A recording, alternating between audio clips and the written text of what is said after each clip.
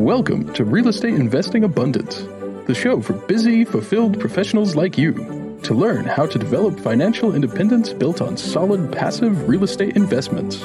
Now, here is your host, Dr. Alan Lomax. Hello, enlightened investors. I'm your host, Dr. Alan, and it is a pleasure to be with you today as we explore everything residential. With over a decade in real estate industry, acquiring, flipping, developing, and financing over $500 million worth in real estate, our guest, Ruben Isgalov, has quickly become a renowned real estate expert, speaker, and guide for many professionals in the industry. The most successful time in Ruben's career was during the 2009 financial crisis. During this time, he bought, fixed, and sold distressed properties, which showed his determination in both bullish and bearish markets. After using private money financing, he quickly saw the innovation desperately needed in the private lending space and decided to spearhead it by co-founding WeLend LLC, a private lending platform.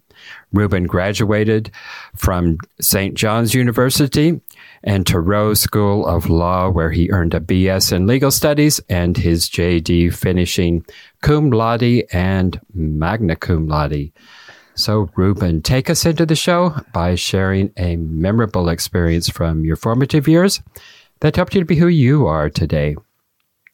So sometimes, I have to pinch myself to make sure that you're talking about, me here. And clearly it is the case, but it's a pleasure to be on the show. And I really appreciate you taking the time to interview me. Look, my family and I, we immigrated to the U.S. probably in the 90s. I was right around 6 years old, entered the Department of Education school system, thankfully, that kind of shaped me in many forms, but really taught me how to make sure that I always assimilate and know where I'm at and what I'm doing and where I'm going.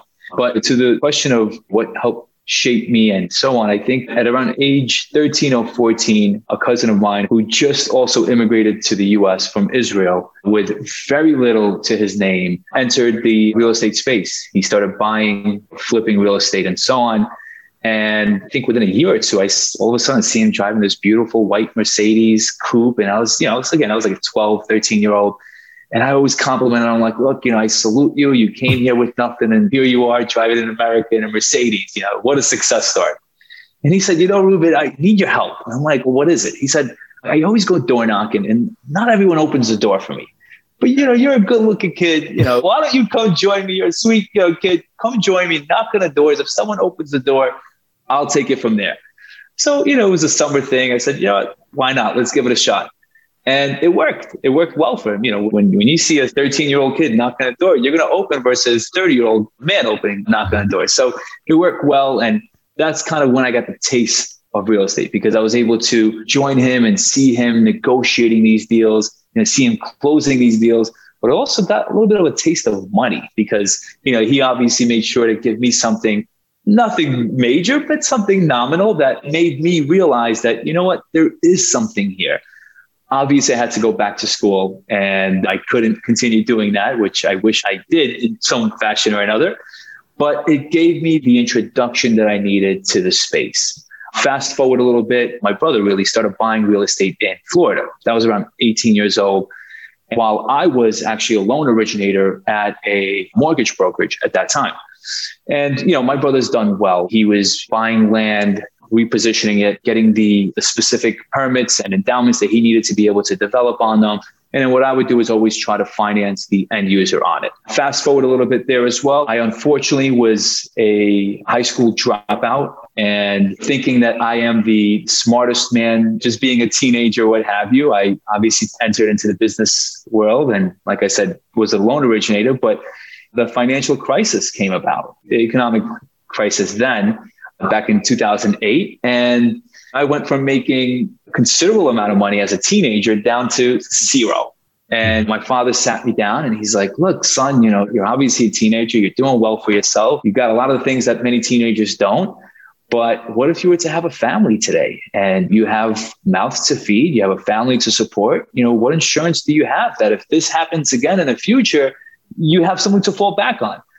And he made me give him a man's word right then and there that I was going to go back and pursue my education. And I reluctantly gave him my man's word. And I ultimately, held true to it. I got my GED, went to St. John's, and then ultimately went to Terra School of Law, thinking that I was going to be the best attorney in the world and I'm going to take over the legal world and so on. But while in law school, while in my undergraduate studies, I was also buying, selling, flipping, and developing real estate. And, it got to a point where I was doing so well in it while in law school that there was some thought of, do I really need to go to law school? But I was too far in and I gave my father my word. So I followed through with it and I finished law school. And, I actually tried practicing for about a couple of weeks right after law school.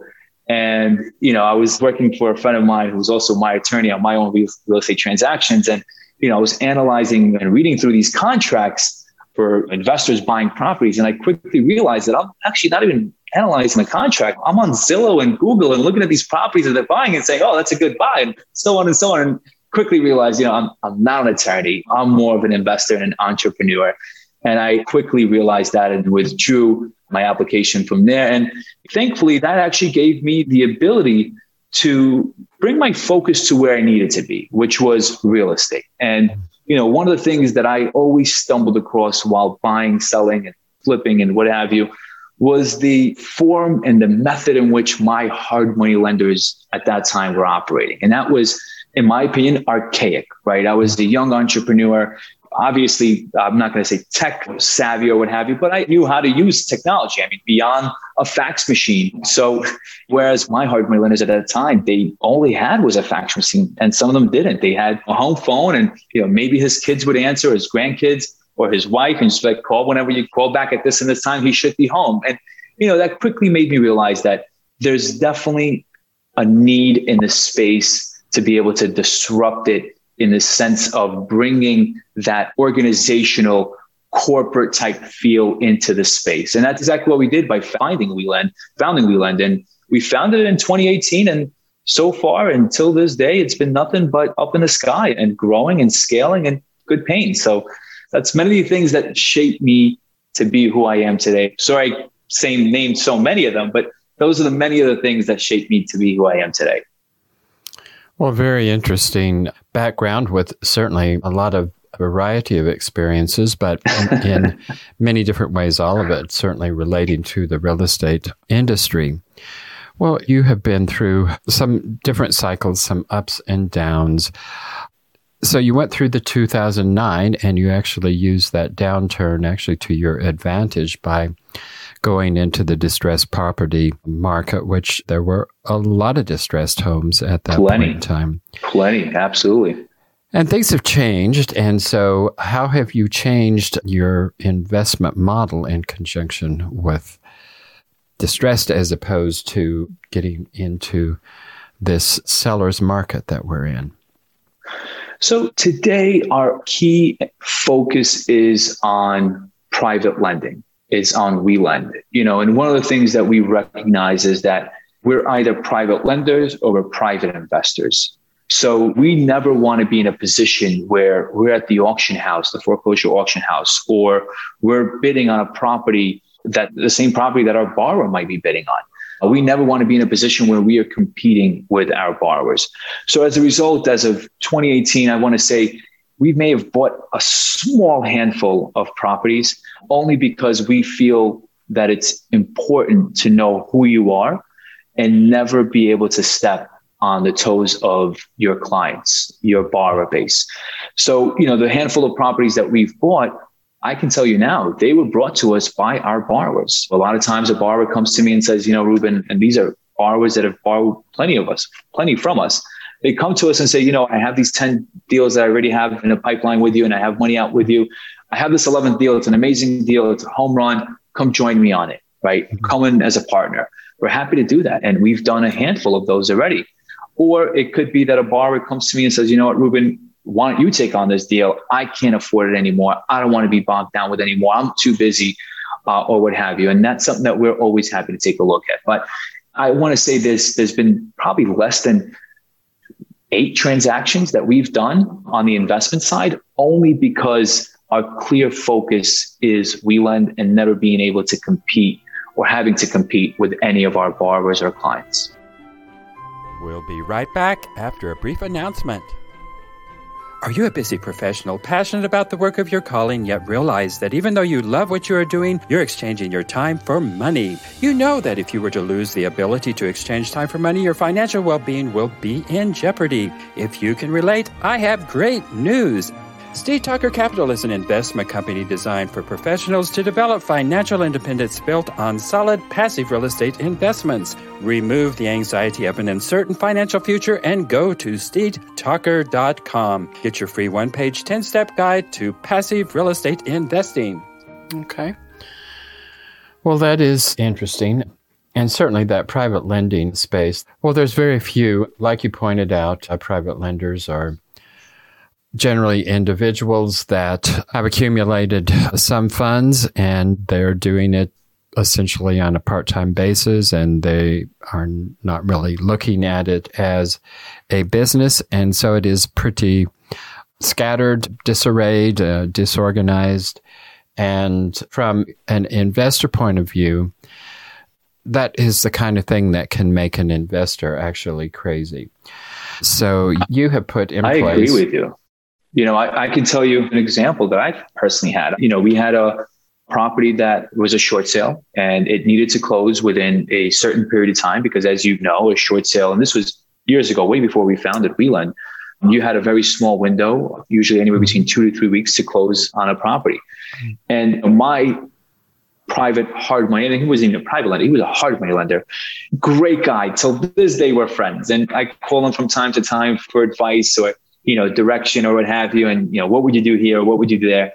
Great guy, taught me a lot. But nevertheless, he didn't treat it as a full-blown business. It was more of like, it's a side gig, keep myself busy, keep myself out on the street.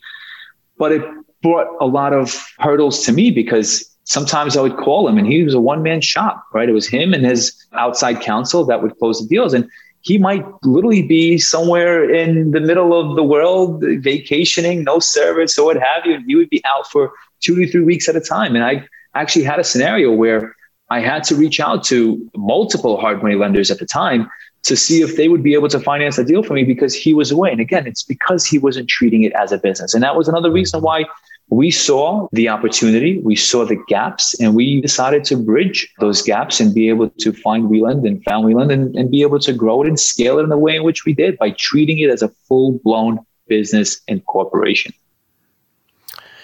Well, tell us a little bit more about the gaps. I mean, you've gone into the aspect of how chaotic it is, how informal it is in regards to that. But I'm sure that in establishing your lending business as a business, you have filled in even more gaps than just those informal kind of gaps there. So talk to us about those other gaps, which even though all of that disorganization and informality can drive an investor crazy, there's much more to getting that money to the closing table that private investor is not particularly good at. So talk to us about those other things. Yeah, look, there's a number of ways that you can get financing on a deal, right? And that is to go out there and raise equity through real estate investors. It could also be through traditional means by going to a conventional lender like, Wells Fargo, Bank of America, or what have you, or it's to go through a private lender like ourselves. Now, if you have the ability to raise equity and you are willing to forego considerable amount of your net profits, then yeah, I think that's always a good option. I don't recommend it because at the end of the day, you have to split the profits. If you now have the ability to go out and get financing through a conventional lender, you should definitely do that. I always tell my borrowers that, but a lot of times it could be that the borrower is not financeable through a conventional lender, or it could be that the asset itself, the property they're financing, no conventional lender would ever touch it. For example, some of our borrowers today, the hurdle that they face is that they're full-time real estate investors. And as a real estate investor, you might not have the same income as a W-2 employee does that is clean cut. So as a result, when you go to a conventional lender, they want to see your tax returns. They want to see your bank statements. They want to see your W-2s, and they want to see that you are a secure investment. In addition to that, they also want to see the asset as far as making sure that the asset is a secured investment. A lot of our borrowers, they don't fit that mold. Neither does their asset, because there are properties where we funded that didn't have a roof on top, right? That had squatters in it that were inaccessible because of that. They just had a number of liens and issues and violations that a conventional lender would not touch. So to your point, as far as gaps, those are the gaps that we are filling and bridging today by giving the borrower, the client, the options of private financing to be able to bridge the gaps that they need. But aside from all of that, it's also timing. To go through a conventional lender or to raise capital through investors can take a considerable amount of time, whereas the financing on our end, it kicks in probably within 5 to 7 business days. And sometimes we could even do it sooner. I've had a closing one time within 36 hours of notice. But again, it's for a returning borrower. We have a lot of their information. They've done a bunch of deals with us. So there's a lot of comfortability there. But it gives that borrower also the competitive edge to negotiate with the seller and say, you know what, I can close within 36 hours or I can close within 7 days. And there are no contingencies because, I might have to go, conventional lender might have to go into the property, but that squatter upstairs on the second floor is not letting anyone in, but I still have the ability to close on it regardless. So giving them that competitive edge, bridging those gaps for them that they're facing today through the market by raising capital through equity investors or through traditional lenders is what we offer and provide. Well, do you lend outside of the New York City area? What are your limitations there geographically? Yeah, we lend nationwide. Predominantly, we're in the New York, New Jersey, and the Eastern Corridor. But I know you're also in North Carolina. We just funded recently a loan in North Carolina. It was about a $6.4 million loan where one of our borrowers was buying a extended stay hotel that they plan, and they're successfully currently working on to reconvert to a multifamily. I believe it's about 80 units or so of extended stay hotel. They're putting anywhere between, 5 to 15,000 capex into each unit. Just some TLC, sprucing it up a bit. But to your point, as far as where we lend, it's nationwide. We've lent in Alabama and Arkansas, and I've never even been in Alabama or Arkansas. But we have the capacity and the ability to lend nationwide, with the exception of a few states. For example, Nevada, Arizona, or California, because of the licensing requirements in those states. And you just mentioned that you actually were financing a multifamily project. Is that what you primarily are focused on in terms of your lending, or do you go into commercial areas? Are you primarily focused on single family and you occasionally do multifamily? What is your major focus there?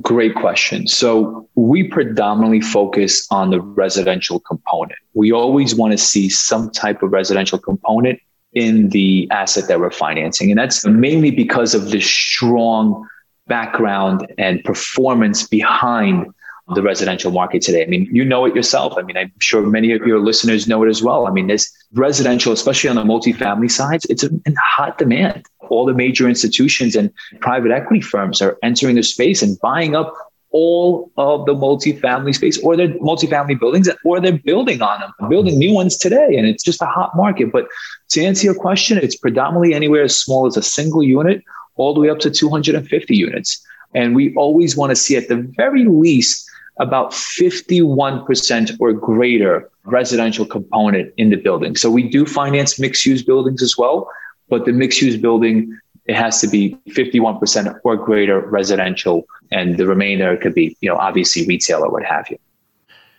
And what are you looking for in loan to value? So it depends. Generally speaking, on a 1 to 4 unit, we can go up to 90% of the purchase price and 100% of the construction cost, depending on the borrower's experience, of course. The construction always going up to 100%. On the multifamily, anything greater than 5 units or greater, in that case, we can go up to 85% of the acquisition and 100% of the construction. Now, again, a lot of the properties that we're financing today, they're value add properties, right? These are investors that are finding properties through a number of different means that have a value add component to it. They're repositioning and then refinancing into either a conventional loan, which is always the best route. But again, some of them don't fit that mold. Or we can go up to on the residential for the 1 to 4 units, we can go up to 90% of the purchase and 100% of the construction cost. The multifamily 5 units or greater, we can go up to probably anywhere between 80 to 85% of the purchase and 100% of the construction. But again, that's focused on the value add bridge component. These are 12-month to maybe 18-month loans. Most of our loans are probably repaid within, I would say, 8 to 11 months. So that gives the borrower plenty of time to reposition it. But a lot of times after the property is repositioned, especially today with all the inflation that's happening, I mean, it's all over the news, many of our borrowers decide to keep the property. So what they do is they rent it out, and it's just the whole BRRRR method, right? They rent it out and then they refinance into either conventional means through a conventional lender or through a DSCR means, right? So, in our situation, again, our borrowers, many of them, they don't fit the traditional mold, right? They don't have those tax returns. They don't have the bank statements or what have you. But with our other option, as far as refinancing them through the DSCR program, we can refinance them up to 75% of their new repositioned value, giving them not only the ability to cash out whatever equity they've put in, but also some profits out of it that is essentially tax-free because there's no capital gain on a refinance. Right. Well, interesting, and some excellent information here. Well, Ruben, tell us how we can get in touch with you, find out more about your loans, and get in a partnership with you. I would highly recommend that people visit our website, www.welendllc.com. They could also visit us on any of our social media platforms. We're even on TikTok, obviously Instagram, Facebook, LinkedIn. Our handle is @WeLendLLC. They could always give us a call as well at 212-777-7780. So those will be the best ways to reach out to us and make that contact. And we're happy to take a look at any of the loan scenarios that they have and be able to work out some kind of resolution, whether it's for the borrower directly or for the broker, because today we do get a lot of business from, mortgage brokers, real estate brokers, and just loan brokers in general. Well, Ruben, one last question here before we close out here, and that is, what was one of your most difficult setbacks in life? How did you come through that time, and what did you learn from that experience? I have to say it goes back to the 2008-2009 recession. And, that was being a loan originator at that time, being a teenager, thinking I was on top of the world, driving a beautiful car and what have you, and being successful and what have you. And everything just went from 0 to 100 and within 24 to 48 hours. Again, I was too young to kind of see the signs at that time. But what I've learned is that you always have to have some kind of layer of insurance. If things happen in the blink of an eye, and they can, you always have something to fall back on. And thankfully, my father was wise enough, and I'm thankful for him. So that day, I remember exactly where I was sitting and where we were when we had that conversation. And I'm very thankful for him bringing that to my attention and making sure that I go back to school. And that's exactly what I did. And I'm very thankful for that. So that would be the viewpoint that I have as far as what shaped me and what helped me change things around. Well, Ruben, it's been delightful having you, and thank you for sharing your life and your story and more information about the lending industry. It's been great having you with us today. Thanks for being with us. Thank you so much, Doctor. It was a pleasure. Thank you very much.